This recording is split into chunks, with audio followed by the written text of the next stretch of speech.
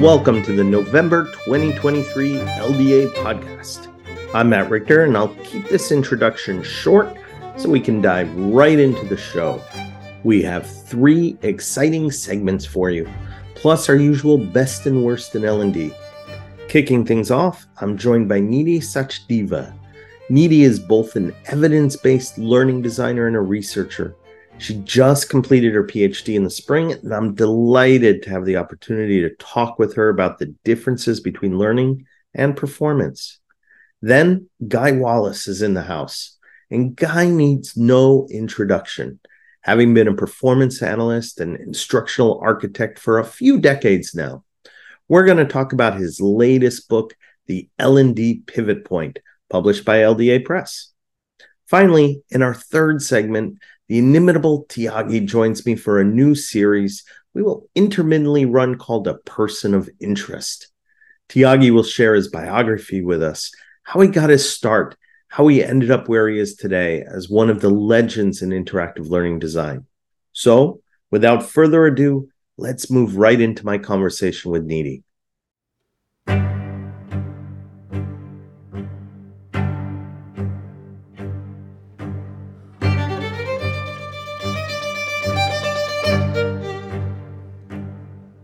All right, I'm back and I'm here with my friend Nidhi Sachdeva.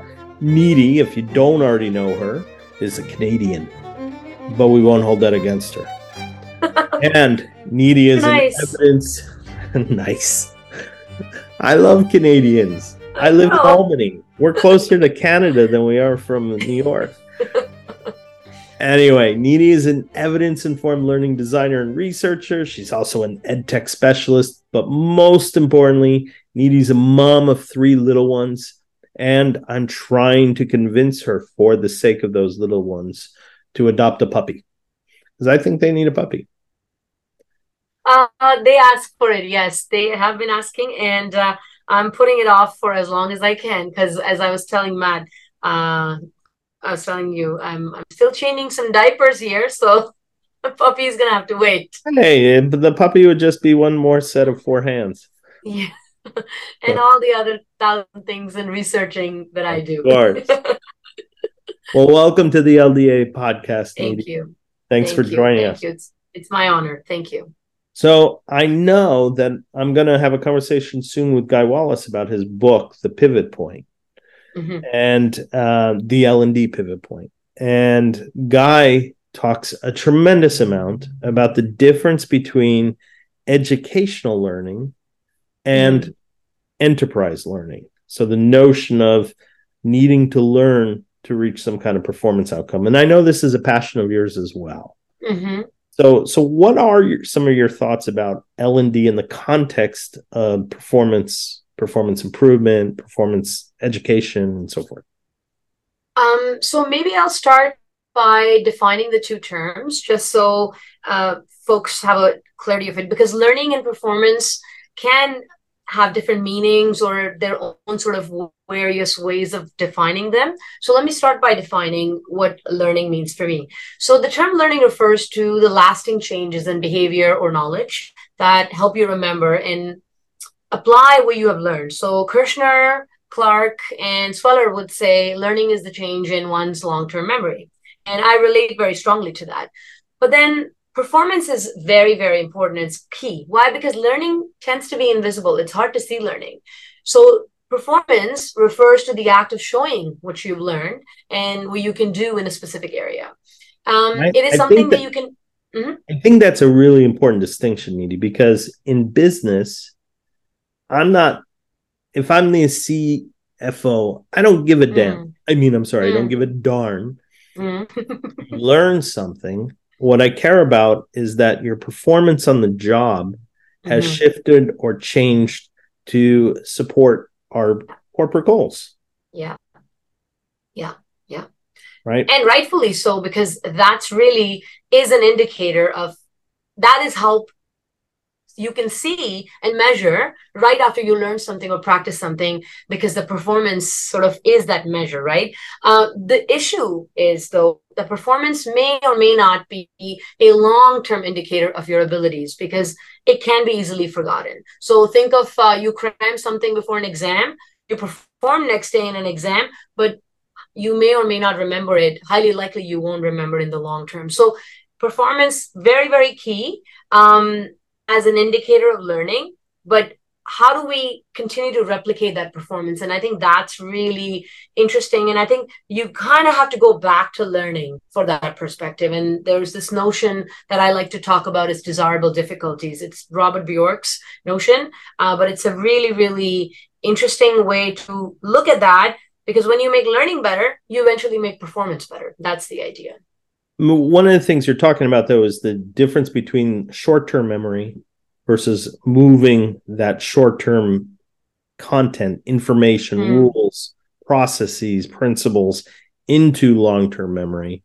And then the act of taking that knowledge and applying it as a skill.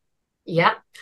So I'll talk about two terms here that are actually characteristics of our long-term memory, right? So our long-term memory has two kinds of strengths, if you can call it. One of them is storage strength. So it relates to the permanence and stability of memory in our long-term memory. So how well is the information encoded and stored as we were learning it? So what's happening during the learning process?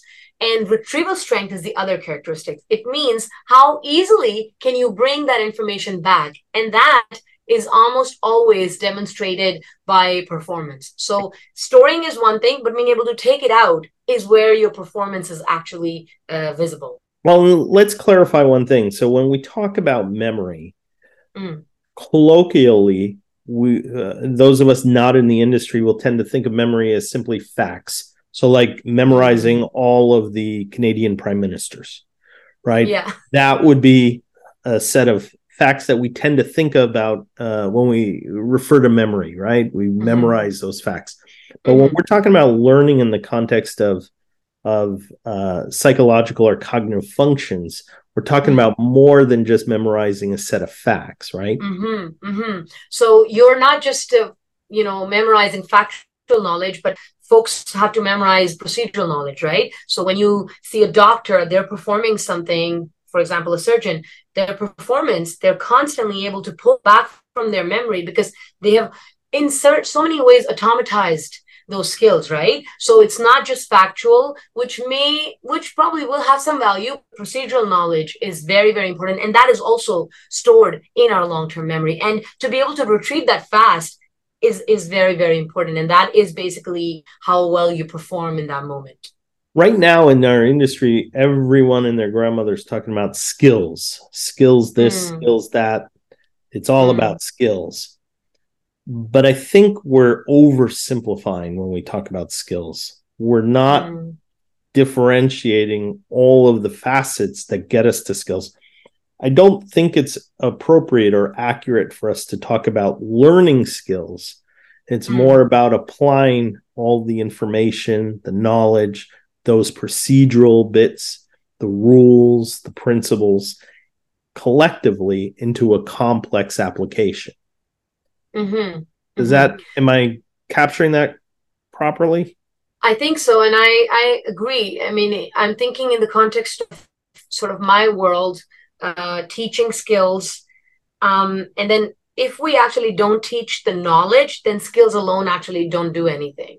So you need to do that both. Exactly. So just being able to say, teaching someone communication skills, but then you're communicating about a topic, right? So you need to have the core knowledge for the topic. But of course, you do also need to have communication skills. So I think I agree with you when we just say teaching skills, it does simplify things if we don't bring the aspect of how can you actually present that skill? Like it doesn't exist in vacuum. It doesn't exist in isolation. It exists on something else. You demonstrate a skill, be it your organizational skills or communication skills, or how, how do you work in a team, how you collaborate. Those are all skills, right? But you can't do that in a vacuum. You're doing it on the back of something. And that something is really sitting on some kind of knowledge. I mean, we like to call it prior knowledge in cognitive science or background knowledge, but I think they both have to go together to be able to demonstrate a skill, because I can't show you my driving skills without a car also.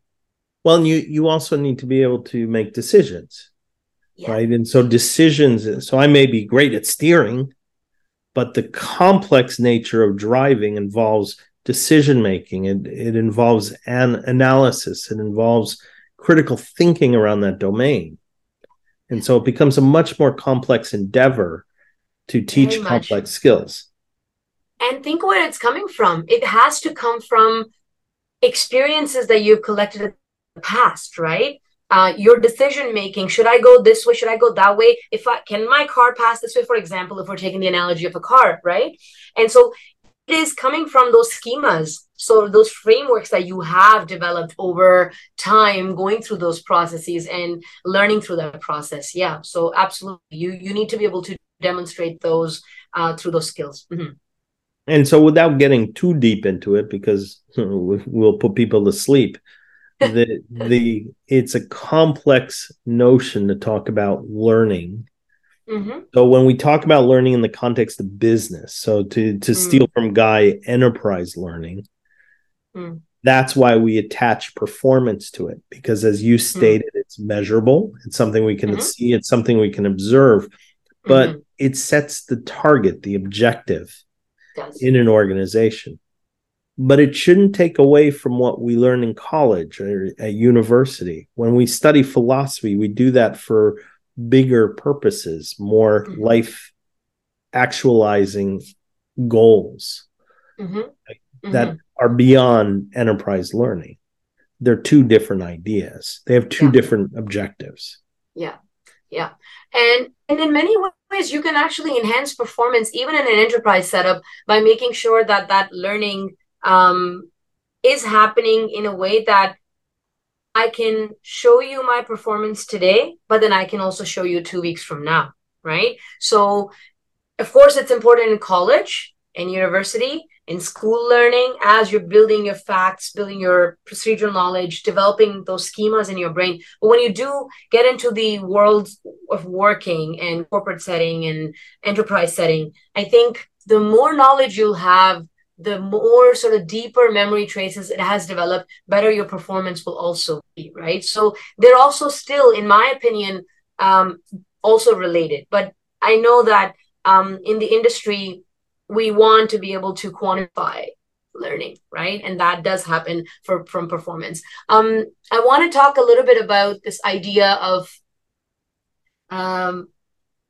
adding that little challenge, because how do you also assess performance, right? You assess performance by giving someone a task to do. So in schools, we call it a test, right? Or some kind of assessment, some kind of evaluation. So you add that level of challenge, but not make it overly challenged for the person who has the task of showing the performance. And then you see that learning naturally gets deeper and performance get enhanced. So it's kind of like that relationship works for much, much later on as well in our lives also. I think one of the mistakes we make in assessment is we tell you you're about to be assessed.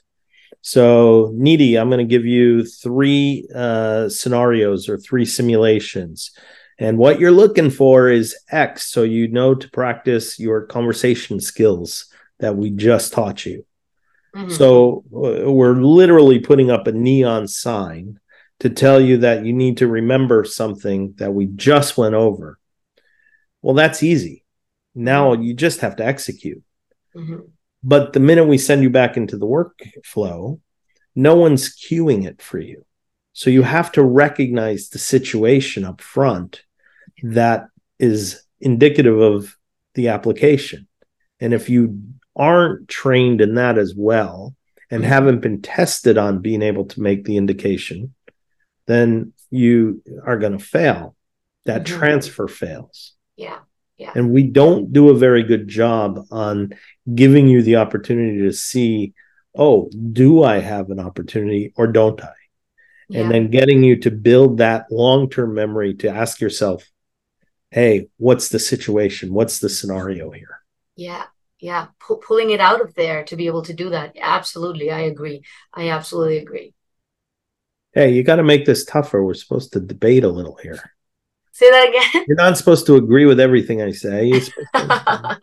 But you're right. You're right in that context. I mean, that's what I mean. This notion of add the challenge, make it a little bit harder, but not make it so hard. It should be within the framework of what the person's supposed to know and has been taught, for them to be able to perform, right? If I teach you how to bake a cake and then I ask you to use the same idea to bake a cookie, I mean, that's not a fair assessment, right? So, but what you were saying, I do agree, just because you do, and it's that notion of contextual interference, right? Like, you learn something in one context, you've been tested on it, you got it, you've created a memory trace, but then you slightly so change, add the variation, the variability. That's the beautiful thing. You add the variability, which is one of the desirable difficulties. You add that and you change the context a little bit. And then you see, and that slight challenge is going to create deeper memory traces, is going to feel uncomfortable, it's going to create that discomfort, but it is what's going to make learning deeper, and it is what's going to make performance better eventually. You see it in all sorts of courses that get built. So like TSA training. In the old days, they used to tell you, all right, here are 10 scenarios. Find the person that is the bad guy. And every one of the scenarios would have a bad guy. So it's easy, right? You just have to, to look for the anomaly or the cue or whatever, right? But now some of the better testing is, here are 10 scenarios. Done. That's it. That's the level of instruction you get. Now, for each scenario, what do you do? So you have to figure out, is there a problem? Identify where the problem is, then execute some kind of response to the problem. Now we have a test, but we're still not done, because now we got to then transfer you back into the workflow where you have to remember to keep doing that. Keep looking for the situation. Right? Yes. And that's why we do follow-up. That's why we do the learning in the workflow piece. Yes. Yeah. And it's that finding that balance between challenge and attainability. So, it's good to add that challenge, but then also when things become too difficult, you may feel discouraged. But then when things are too easy, you may grasp the material rather superficially. So it's the magic of designing instruction and evaluation. That's where the magic is. And I think it's not a straightforward answer. And I think it changes from content to content, level of prior knowledge, the scenario that you're in. It's a fascinating world for sure. Yeah. But I know that there's another component to this that I believe you're really interested in, which is the motivational aspects of it. Right? And so you keep talking about it has to be challenging, but not too challenging. And that's motivational. Yes. If I over stimulate the scenario, make it too difficult, you shut down. I will. So we need to consider the motivational components too. The relevance of doing it. And I always say, science of learning and sort of cognitive science gives us some really, really important messages. But if the learner doesn't want to learn, if the person doesn't want to do the task, that is to get them to come to the table to do it. That is all motivation. And motivation does. Well, that's motivation.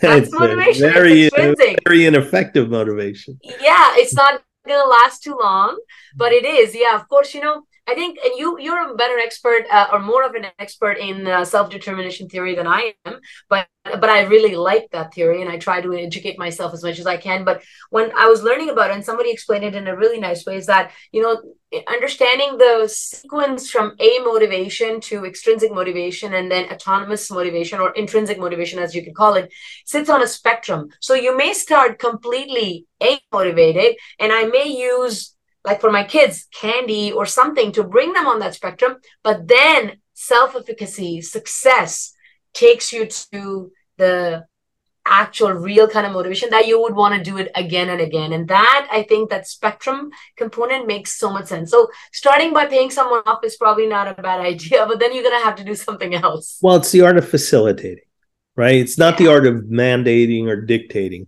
but how do I facilitate someone along that continuum so that their needs, their basic psychological needs, get satisfied over time? Yeah. I don't know if you heard the siren, but the police are coming for me. But so we have to find a way to satisfy those basic psychological needs in the context of the learning.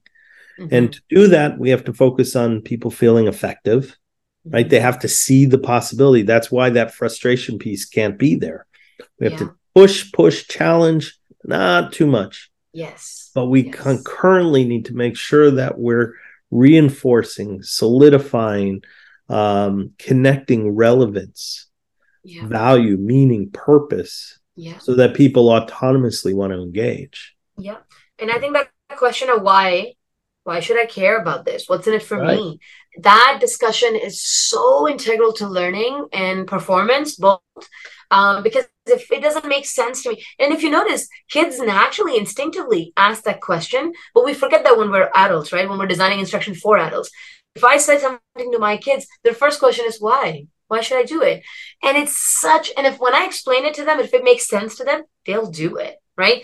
But we sometimes forget that when we're designing instruction for, work or the industry, or even adults like learners in universities. Like when you say the why, it just clicks. It just really changes that perspective. And I also wanted to go back to that idea where you just said, like, you keep challenging, but not to the point. I think I was reading a paper. It's a really cool paper. I'll send it to you after our chat. It's called the 85% Rule for Optimal Learning. Have you heard of it? No. It's actually a study they did.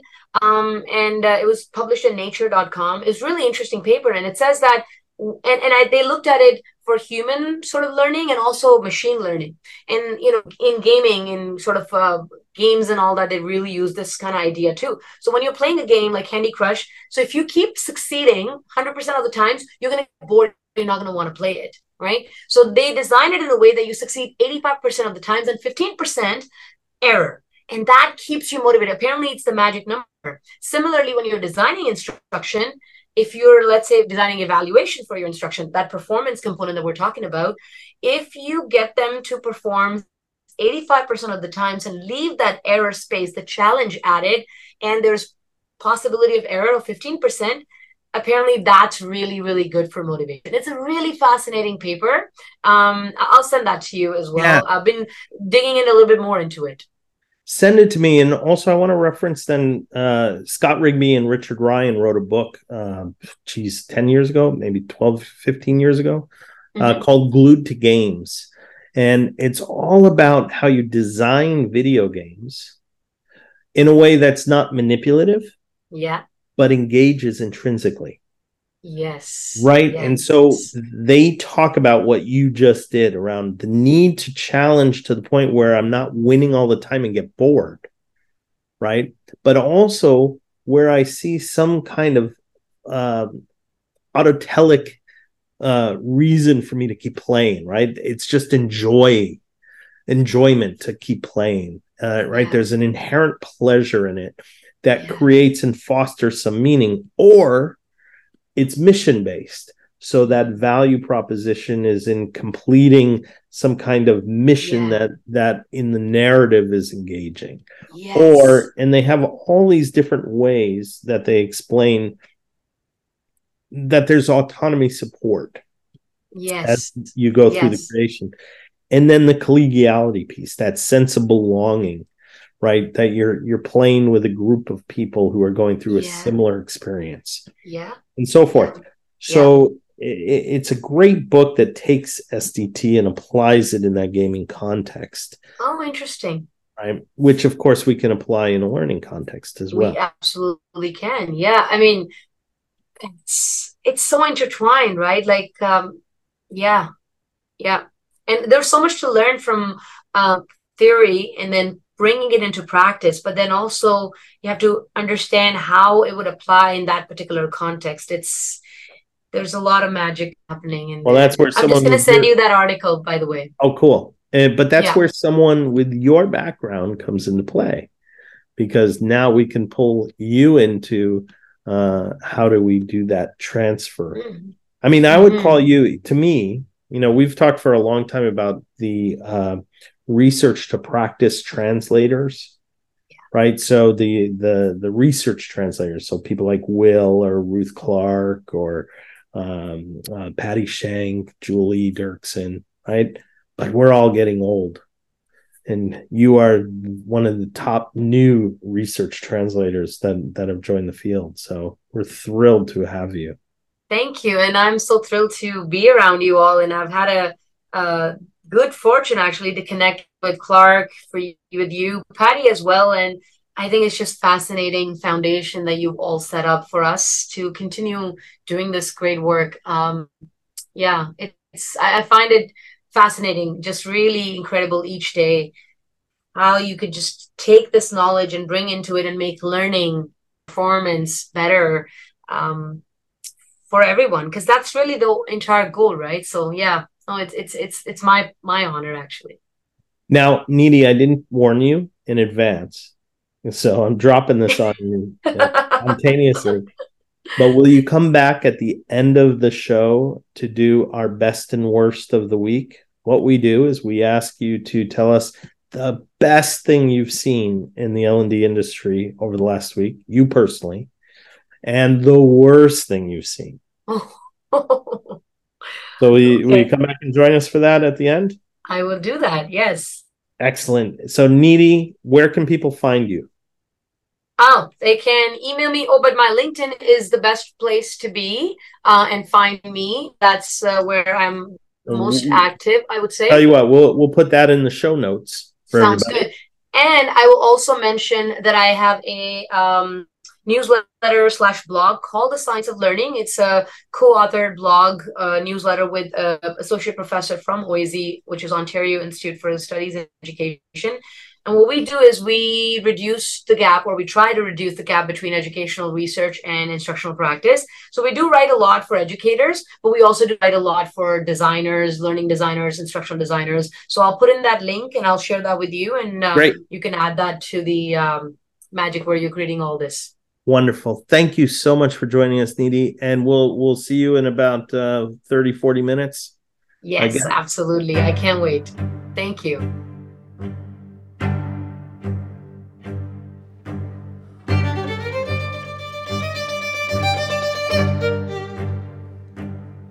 All right, I'm back, and I'm back with one of my heroes. And I know I say this every time, but this is an authentic person on a pedestal for me. I've known our next guest for almost as long as I've known Tyagi, so about 25 years. And every year, I would see this guy at the ISPI conferences. And as one of the thought leaders in ISPI, this guy was one of the few that would actually sit down and recognize I was breathing. He would actually take time to talk to me. He would take time to explain things to me. He would take time to teach me different concepts in performance improvement, and so forth. And so over the years, I've considered this guy a mentor, a teacher, someone I admire and follow, and I'm just thrilled to have him on the LDA podcast. Welcome, Guy Wallace. And I know I called you a guy. That wasn't an intended pun. So sorry. But it works. Well, thank you, Matt, for inviting me to be here. I'm happy to be here. Well, we're actually not here to just chit chat, which I'd love to do, but we're here to talk about your latest book. Your latest book being the L&D Pivot Point Performance Improvement Consulting, to appropriately pivot from instructional development efforts to non-instructional development efforts, or to do both. So that's a pretty long subtitle. So, but I'm nothing if not concise. Well, congratulations on the new book. Well, thank you. And shameless plug, Guy published it on LDA Press. So thank you for doing that. Happy to do so. So, Guy, what if you had to summarize the book in 10 seconds or less? What would be the summary? Ooh, I think it's to, when you get a training request, not to challenge it, but to clarify it, and then plan for conducting the project that would include conducting an analysis, an adequate analysis to inform the client's business decision making at the L&D pivot point. So what is the pivot point then? The pivot point comes in a client review. I do this rather formally in my consulting engagements, but the pivot point is at the end of the analysis phase in what I call a project steering team gate review meeting. Borrowed a lot of terminology and thinking from the quality movement back in the 70s and 80s.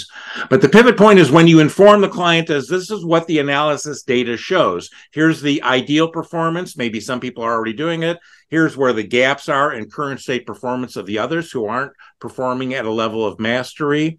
And here's some of the causes that the master performers and other subject matter experts have given to me in either a facilitated group process or in individual interviews and observations, et cetera.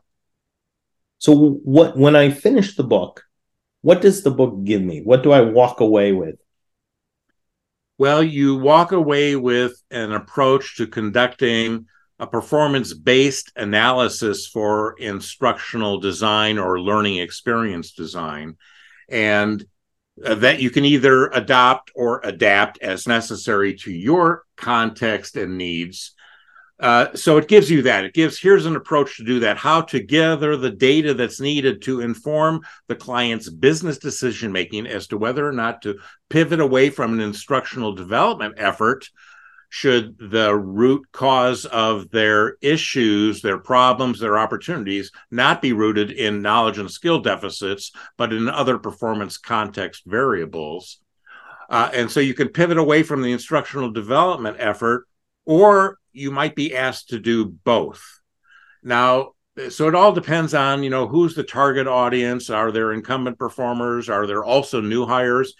To deal with incumbent performance where there may be gaps, you may need to do some non-instructional interventions. You may need to change the process, the data and tools that people use, the consequence system, et cetera. It may have nothing to do with knowledge and skill deficits.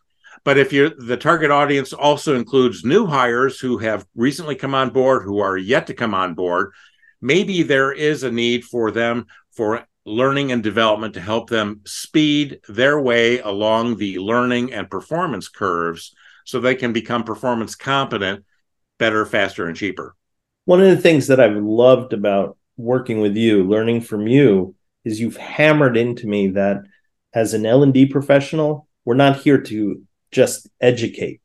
Our goal is not learning. Our goal is performance outcomes. That the point of L&D is to reach some kind of improved performance within the organization. Can you clarify what you meant by that and why you beat me senselessly for decades? Well, I think that many of us in the ISPI, NSPI world from the past were not necessarily in educational L&D. We were in enterprise L&D. Those are my terms for it. And in an educational realm, you don't always know exactly what the application of the learners, the students are, back in their world, personally or in their work world.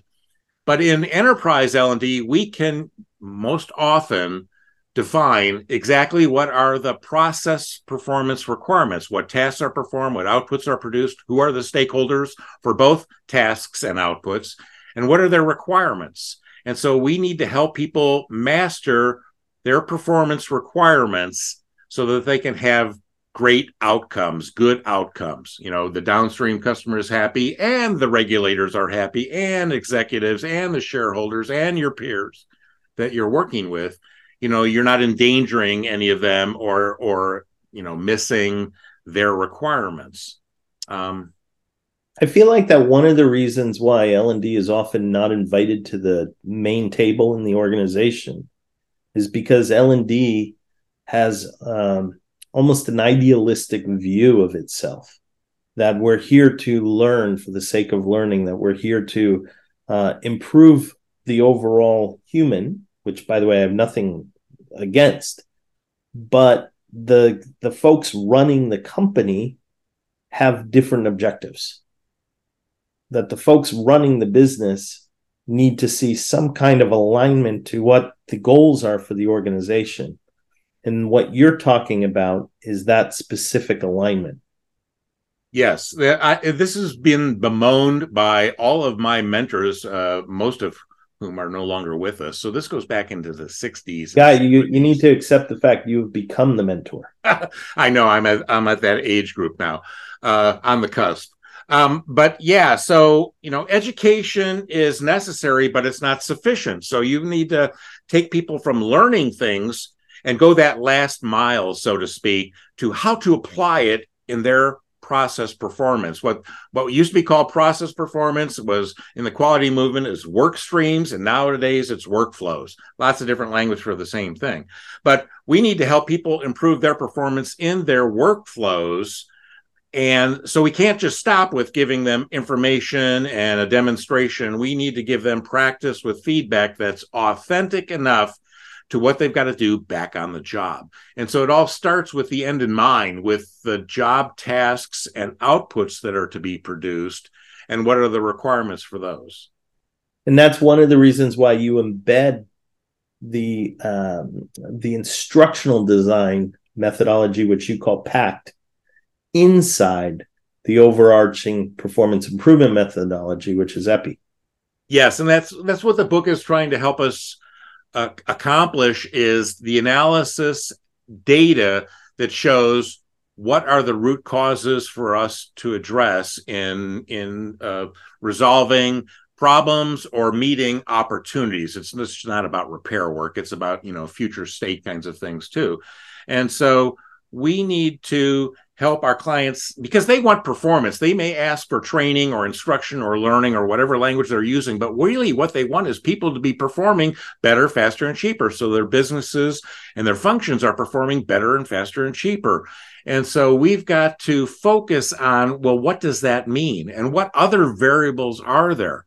You can train somebody and they can be quite proficient in the learning environment and then go back out to the workplace environment and fail, not because they don't know how to do something, but there might have been barriers there. There might have been a supervisor who said, "Guy, I don't know that newfangled way you've been taught.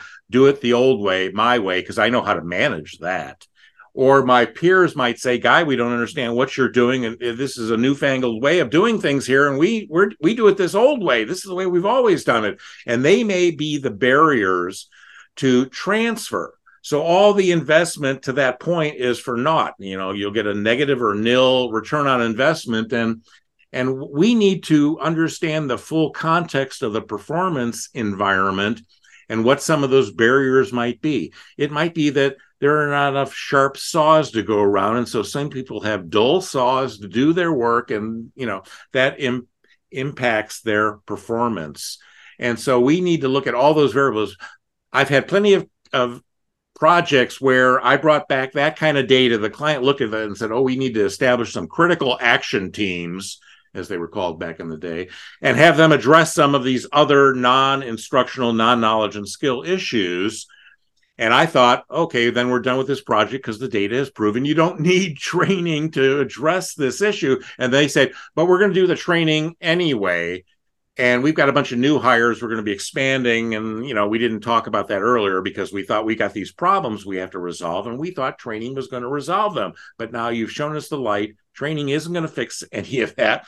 We're going to have to use other non-instructional interventions, as we in the instructional world might call those, and get those things fixed. But we've got this new population coming in, and they need to be taught how to do their jobs, because we need them to climb those learning curves and performance curves quickly. So in summary, that's the pivot point.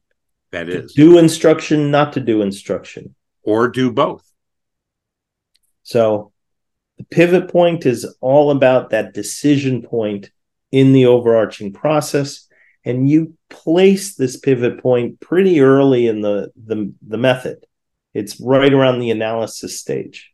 Yeah, it's at when you have the analysis data. You cannot challenge a request for training until you have some data. And to do that during the intake process, if you will, is premature. And it's not the earmarks of a service function, a service group like L&D is. You're there to serve the organization, not to make those kinds of decisions. So a client may request learning when you may think, well, that's really not going to solve your problems. But until you or somebody has data that can prove it one way or another, it's premature to push. How do you get the data? I mean, not especially unless I'm an internal person. I get a phone call saying, come and do training for us. And if I sit there and say, yeah, I don't think you need training, I need to do some analysis, they're going to say, forget it. You're too much effort. We're going to call so-and-so. Yeah, and exactly. So, but there's a time and a place to do training without all the rigmarole of the analysis and that. Some things are kind of like no-brainer kinds of things. There's been times when I've been asked to deliver something for a different audience, and my client had seen me deliver something for the first original audience, and they wanted that same thing for a second audience, and I didn't know the performance context. So, one of the sneaky tricks I learned back in the day was go in there, deliver the content, and then have the group themselves create the application exercise, the practice with feedback, do it live in the class, and then let them put themselves through it and coach each other, cajole each other, whatever is necessary to get, each and every one of them on the straight and narrow path to performance competence. And so there's, you have to decide when you're getting a request, or even when you have the data and you're asked to continue on, when you've proven that this knowledge and skills aren't going to change anything, you decide to resist that, or you decide this is not the hill to die on. I need to be seen as helping my client, and maybe I need to sacrifice myself on this hill, do their bidding, win them over, prove that I'm a team player out to help them. Now, I will warn them the entire way that if it was me, I wouldn't do this, but I'm going to do this for you. So help me get it done and get out of my way and let me get it done for you. And sometimes they'll ask, well, why would you say you wouldn't do this way? And I'll tell them my reasons, but I'll insist that let's go ahead and do this. Now, they'll have to stop me now, or they'll let me continue. But I can prove to them that I'm trying to help them and their business operations perform better, faster, and cheaper. And when the dust settles on the effort, if it didn't make an impact, they might conclude that, but they might realize that, oh, Guy is a good guy here. He's here to help us. Maybe I should listen to him the next time. When you're an external consultant, that's a little bit different than if you're an internal consultant. And so, again, it's one of those things where, my saying is adopt what you can and adapt the rest. So you have to look at your own context, your own relationship with your clients. If you're brand new, it's different than if you've been there for a while and served these customers and these clients. And, so you've got to, that's the tough part, is figuring out, where am I? What can I do now? What should I do now? The ideal thing may not be the thing to do at this moment. And that's one of the things that makes it tough. Well, it sounds like you're alluding to politics.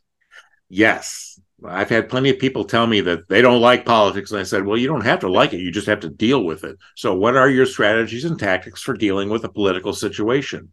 I always like to form my client into a project steering team with the client, the requester, and the other stakeholders, because a group of people are less likely to do stupid things than one client who's got something in mind and wants to blaze a trail ahead and get it done. And the other people who are the stakeholders, usually the management of the target audience, they might say, well, hold on there. What Guy said, or the question that he asked, that's caused me to stop and reflect and think that maybe we shouldn't go ahead and just do that. Maybe we need to do this other thing. Maybe we need to include, in addition to microlearning, practice with feedback, because most microlearning doesn't have that. And if all you're doing is pushing out, mini content dumps over, huge content dumps, it's still going to have the same impact, nil to negative impact in terms of people's performance and the return on investment. In the book, you bring up a very rudimentary, very basic concept, and then show us how it's so not easy to execute. It's the notion of ready, aim, and then fire. Yeah. And it's such a great reminder that you need to actually prepare and understand the context you're dealing with. But more and more, especially today, we're moving at such a twitch speed rate that we don't take the time to actually ready, aim. And by the way, I'm not so sure about the gun metaphor anymore. But I know. But I mean, Bob Mager used to say, if you put a gun to their head, could they do it? If they can, then you don't have a knowledge and skill deficit. You have a motivation issue. Yeah, but by the way, total deviation. I got in trouble the other day for offering cash instead. Yeah, there's so there's a time to be politically correct, but amongst ourselves, we should But the concept is clear. With ready, aim, and fire, the concept is clear. So how do you get people in the business? And this aligns to the politics piece we were just talking about, of investing the preparatory, investing the aiming time. Yeah. So I learned something from the quality movement, and it's from the late Philip Crosby, and that's the cost of nonconformance in comparison to the cost of conformance. So this equates to return on investment. So the return is the cost of nonconformance. What's the value of the problem that you're facing? Is it worth $1.50 a month, $10,000 a month, $1 million a month? What is that's at stake? So this all goes back to dealing with the stakes, and the high stakes and medium stakes and low stakes of risks and rewards, two sides of the same coin. So if you get your client to appreciate that, oh yeah, this is worth a whole bunch, maybe we better slow down. Again, it's a business decision. It's their decision, because we can try it one time and then cycle back and do it all over again and do it better and differently than the first time because they were in a hurry. And again, that's one of those things that the individual practitioner and their leadership have to decide, how do we approach these kinds of things? Do we salute and march off and go doing it when we know it's not going to work? Well, sometimes, yeah, we do that. But if you're like Guy, you would be complaining and bitching and moaning the whole time about why this won't work, but I'm going to do it anyway. And as long as they see you actively pursuing what they've wanted you to do, they might start to listen to you. Oh, especially when it fails, they may think, well, Guy did warn us about that.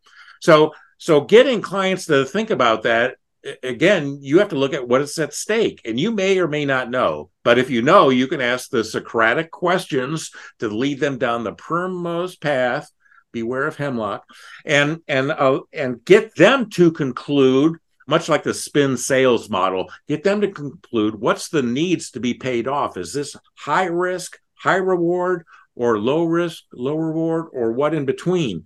And then they might decide themselves, yeah, we need to be a little bit more careful about this. We can't take forever and a day. We've got to have an approach to this that's rather quick. And so that's one of the things that you have to have, your quick, shortened approach, where you're managing your own risks and the project's risks by understanding what it is that you can shortcut and what you can't. And then make a lot of noise about this. And again, if you have a reputation as doing good work and serving the customer, they may listen to you. They may help you find that shorter route to their success. And if you go and get this book, folks, you will find a script, a protocol, a set of instructions for how to do exactly what Guy's been talking about. He will break it down to how you set up these steering committees. He will break down what you do within each phase of these meetings. He will break down how you determine whether to pivot to instruction, to a performance improvement intervention, a non-instructional intervention, or both, and so forth. So I highly urge you to take the opportunity to get the book, but more importantly, read the book. Read the book, annotate the book, take notes. Guy, before we wrap up, would you like to say something that encapsulates that key takeaway one more time. Repetition is good. What, again, is that key takeaway you want people to walk away from this interview knowing? I think it is to not challenge a request, despite what you may know or not know about the request and what a solution might be, and quickly generate the analysis data that's both valid and credible with your clients and stakeholders, and help inform their business decision making as to whether to continue or to shift, to pivot to some non-learning intervention, or to do both.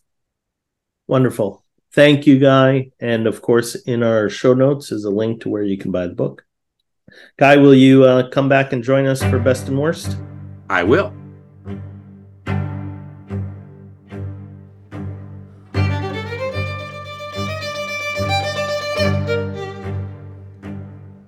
All right. Well, now I'm very happy to have Tyagi with us. I don't think we need to do much of an introduction, except that Tyagi is a person of interest. And so we're going to spend the next 20 minutes or so learning about Tyagi's background. A lot of people have a lot of different ideas about who he is and how he got his start in the business. But now we're going to hear the voice of truth about who this guy is. So, hi, Tyagi. Hello, Matt. So, everything going well these days? Going well. Truth, by the way, is a relative term. There are alternative realities, and what I share with you may not be the true truth. But it could be a truth. Yes. Good. And it's your truth. Today. My truth today. Yes, today. Exactly. So, Tyagi, let's get rid of some of the demographic information. Where were you born? Where do you come from? I come from Chennai, Madras, in Tamil Nadu, which is a state in South India. And you were born before World War II. No, I was born during the first year of World War II. Huh. I was born in 1938. World War II was happening, I think, in Poland at that time. 1939, but it was in the midst of starting. Okay, good. But, thank you for the correction. Now I shall change. I'm going to pay for that clarification, aren't I? So you were born in 1938 in India, in South... during the first year of the Second World War. And what was it like back then in India? This lots of bombs being rained down in Poland. It was after the Versailles Treaty was defeated. But what about in India? In India, it was the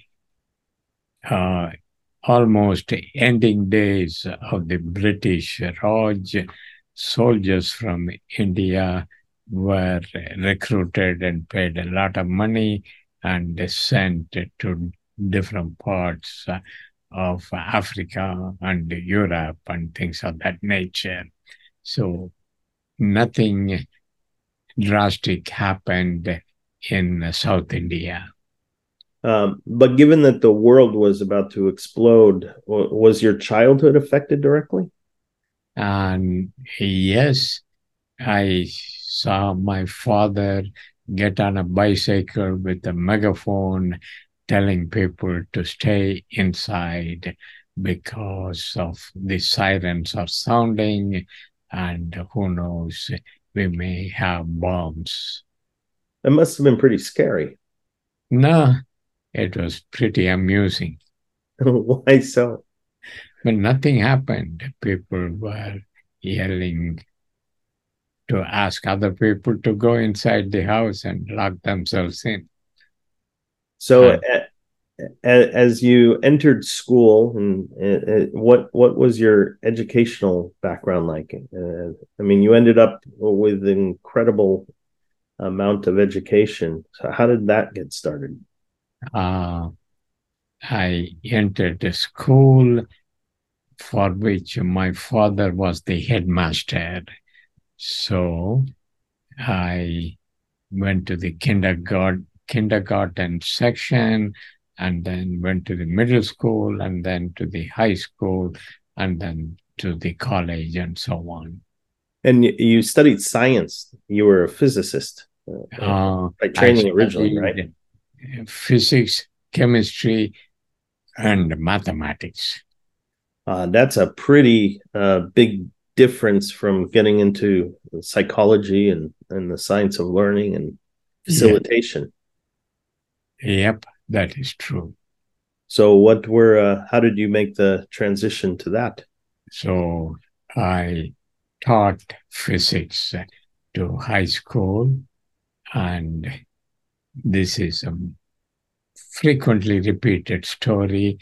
I was teaching thermodynamics, heat, and I was teaching specifically the four-stroke engine, and I found many of my students in a class of 50 or asleep. And so I said, I got to do something. And I said, we are going to have a contest. Some of the people woke up and they said, this is what I want for you to do. You got 15 minutes to go out into the street and bring back a carburetor from a parked car. They said, some of the students asked me, what is a carburetor? I said, look at your physics textbook. It is lesson 20, and it talks about internal combustion engine. For the first time, the students opened the book and looked at the picture, turned it upside down, and I said, your time is running. Come back within the next 15 minutes. And I had 10 teams of 5 people. Of those teams, 7 teams brought back a carburetor within 15 minutes.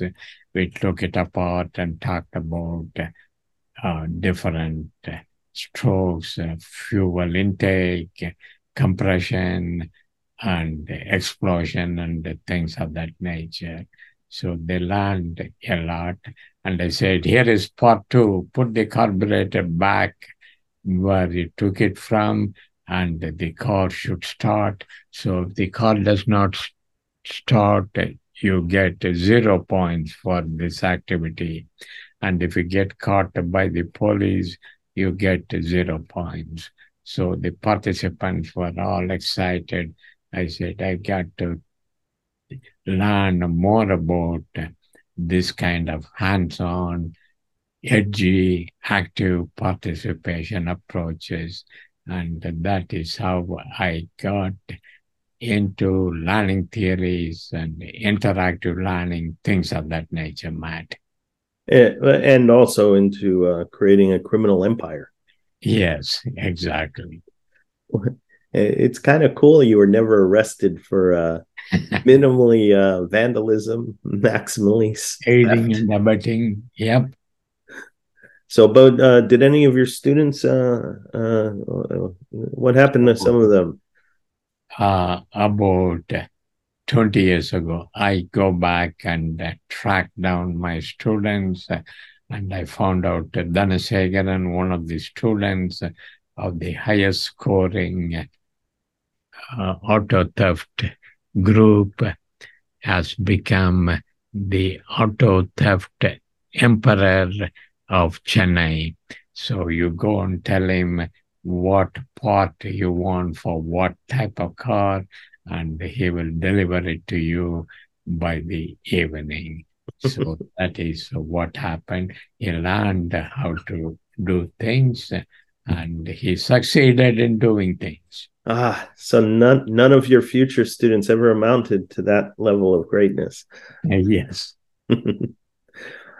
But you were also a street corner magician. You also in the hierarchy of time or the timeline. At what point were you doing magic, and how did that come about? I was teaching high school physics, as I told you before.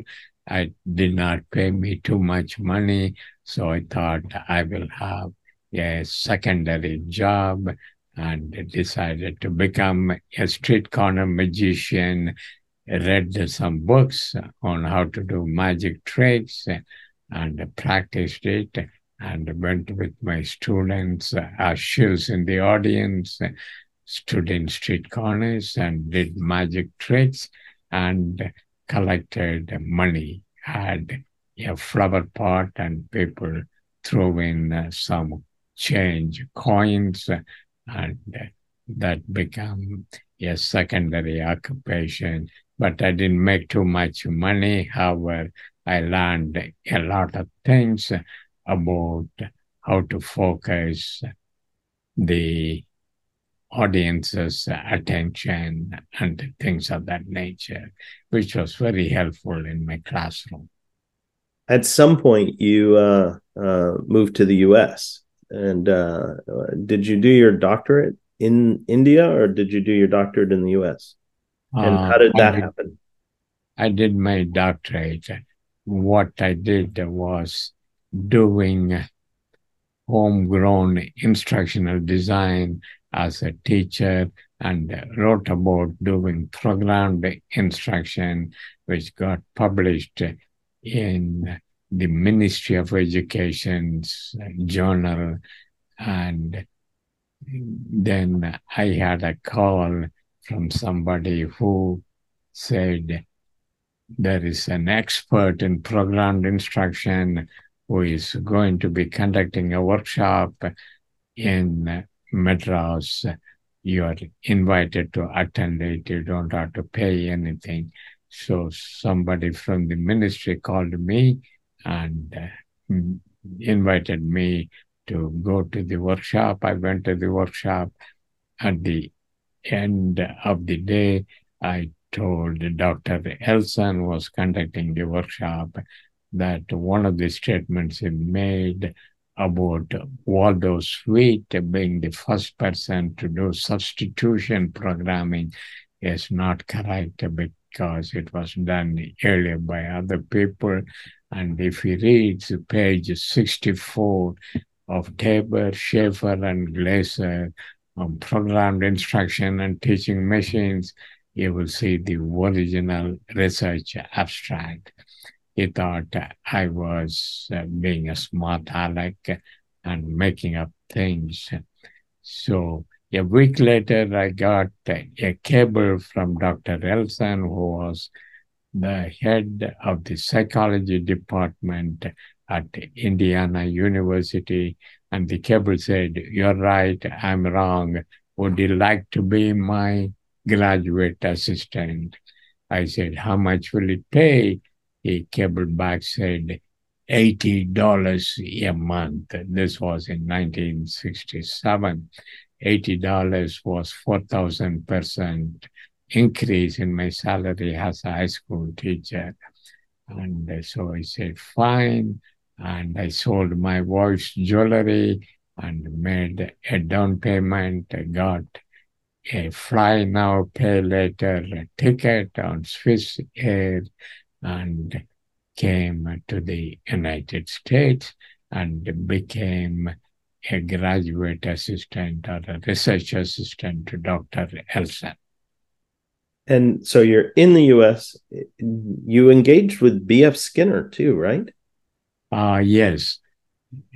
Dr. Elson was the successor of B.F. Skinner.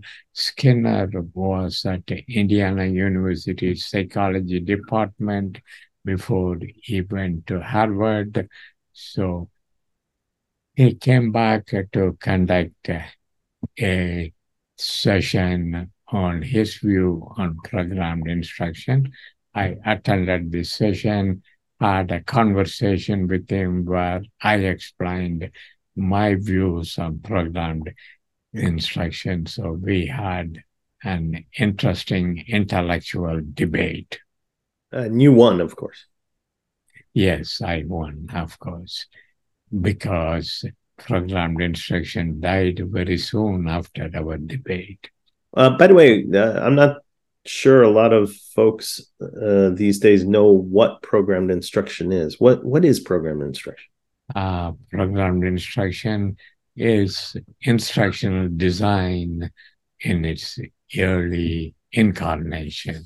So it is doing a systematic analysis, come up with behavioral objectives, and taking the content and chopping it into small pieces of information.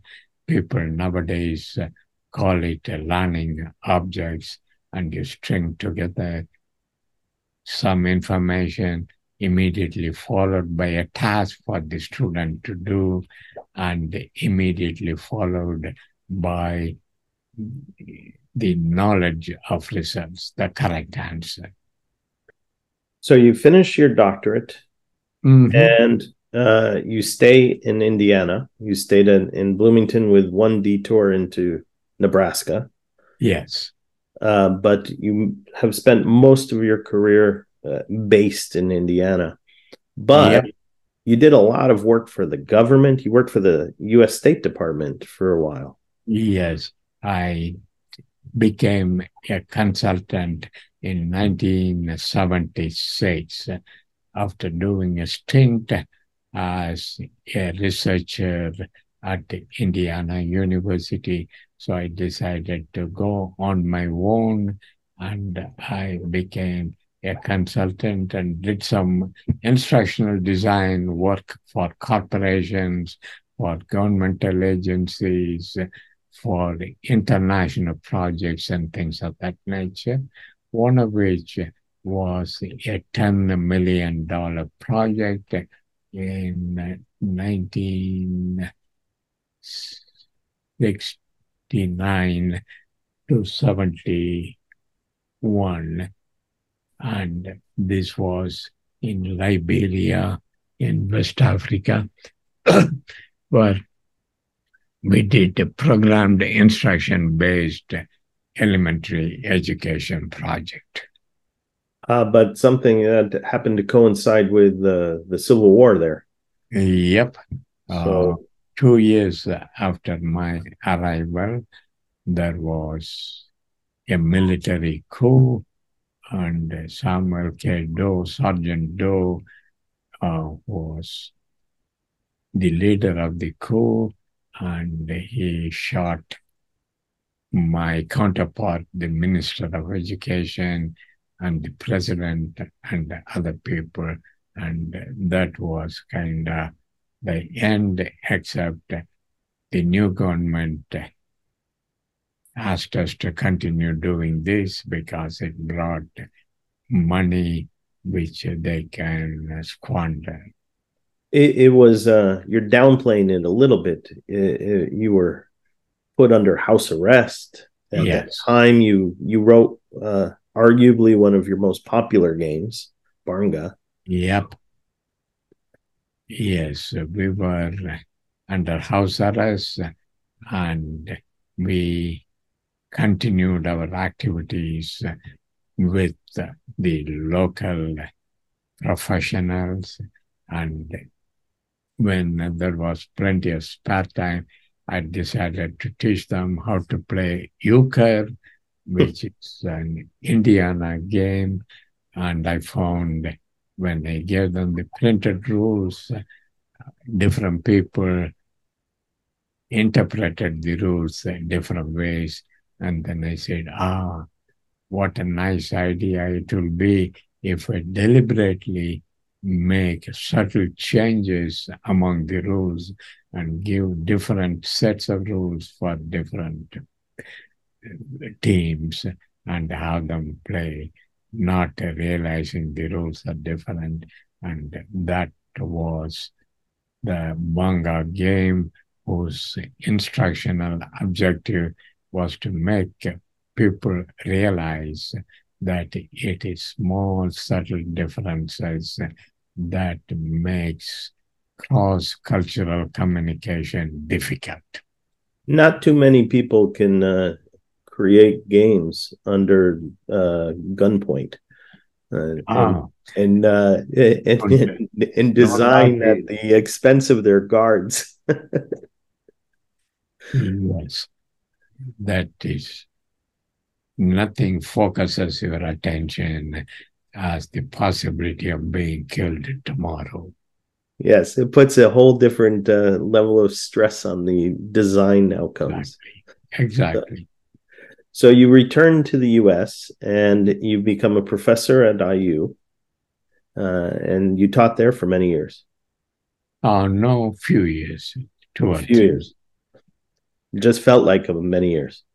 Yes. So, but then mostly from that point on, you were designing, working with clients around the world, writing books. I think you've written about, what, 75 books? Something like that.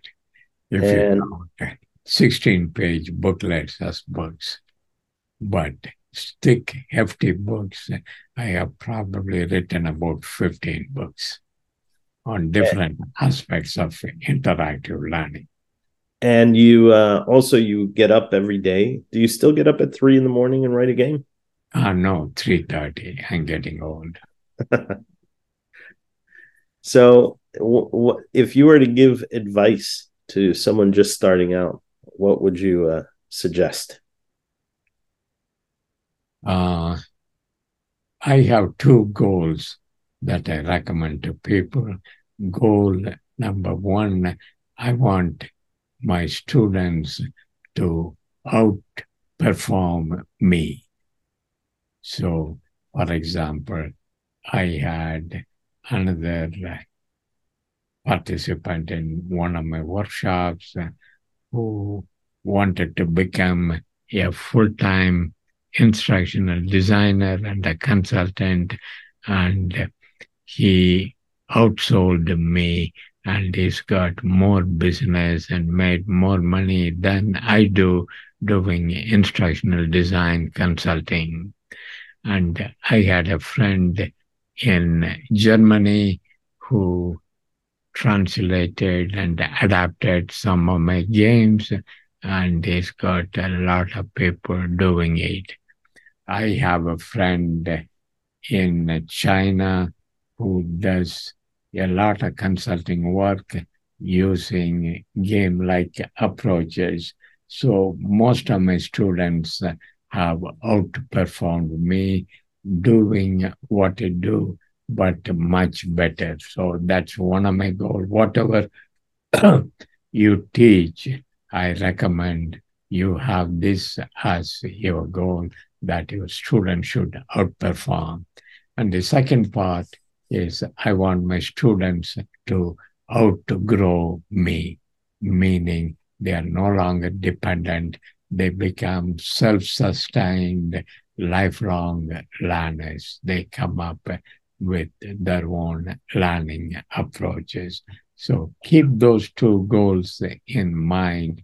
And whenever you design or deliver training, make sure you're creating people who can outperform you and people who can do things on their own, go beyond what you taught them, go much beyond what you taught them.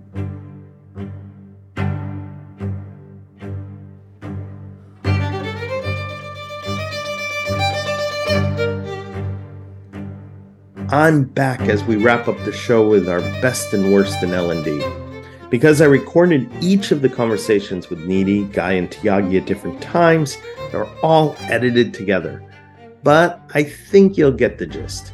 And we'll start with Nidhi, then Guy, and then Tyagi. Then I'll share mine. So Nidhi, what's your best of the week? The best would have to be, I just saw it actually today. It was a TikTok video by Daniel Willingham. If folks know Daniel Willingham, great. If not, then he is a legendary and amazing researcher and scientist and author of many great books in human learning, cognitive science, educational psychology. he posted a really cool video on TikTok today, and he's been doing this TikTok thing because he wants to reach more university students. And basically, he was talking about this idea that you keep reading, preparing for exam, and you don't do well. Doesn't that not feel good, right? It doesn't feel good. And so he said that rereading is not going to ever get you that success. And by the way, this does have an implication in learning and development industry, so I'll talk about that in a second. He said, and he shows these logos. He says, okay, which one is the correct Apple logo? We have repeatedly seen that, but people often make a mistake which one it is. Or he shows the Microsoft logos, and you can't identify where the right colors are. Google logo too, something we see all the time. So he sort of demonstrated with this quick this activity that repetitive sort of way of doing things does not ensure that we're going to learn well and be able to perform well. What matters is when you pay attention and you think about the meaning. So Daniel Willingham has this really beautiful sentence, which is, memory is the residue of thought. So you will learn that you think about, and hence when you think about, you learn better, and then you will perform better in any kind of test or evaluation or performance that you need to participate in. So that video, I think it's like maybe a minute and a half, but it does the job just so beautifully. So that's one of the best things I would say I've seen recently, or this week, I would say. Cool. What about the worst? The worst, it's got to be something that was loaded with, I can't name any names, but it's got to be this set of slides that was loaded with a lot of content, a lot of extraneous cognitive load, and a lot of seductive details. Great visuals, but did not get the point across. So that's probably the worst this week I've seen. But, there's other things that happen as well. Well, the worst, I think, is this focus on artificial intelligence, all sorts of means. It's a very fast-moving thing.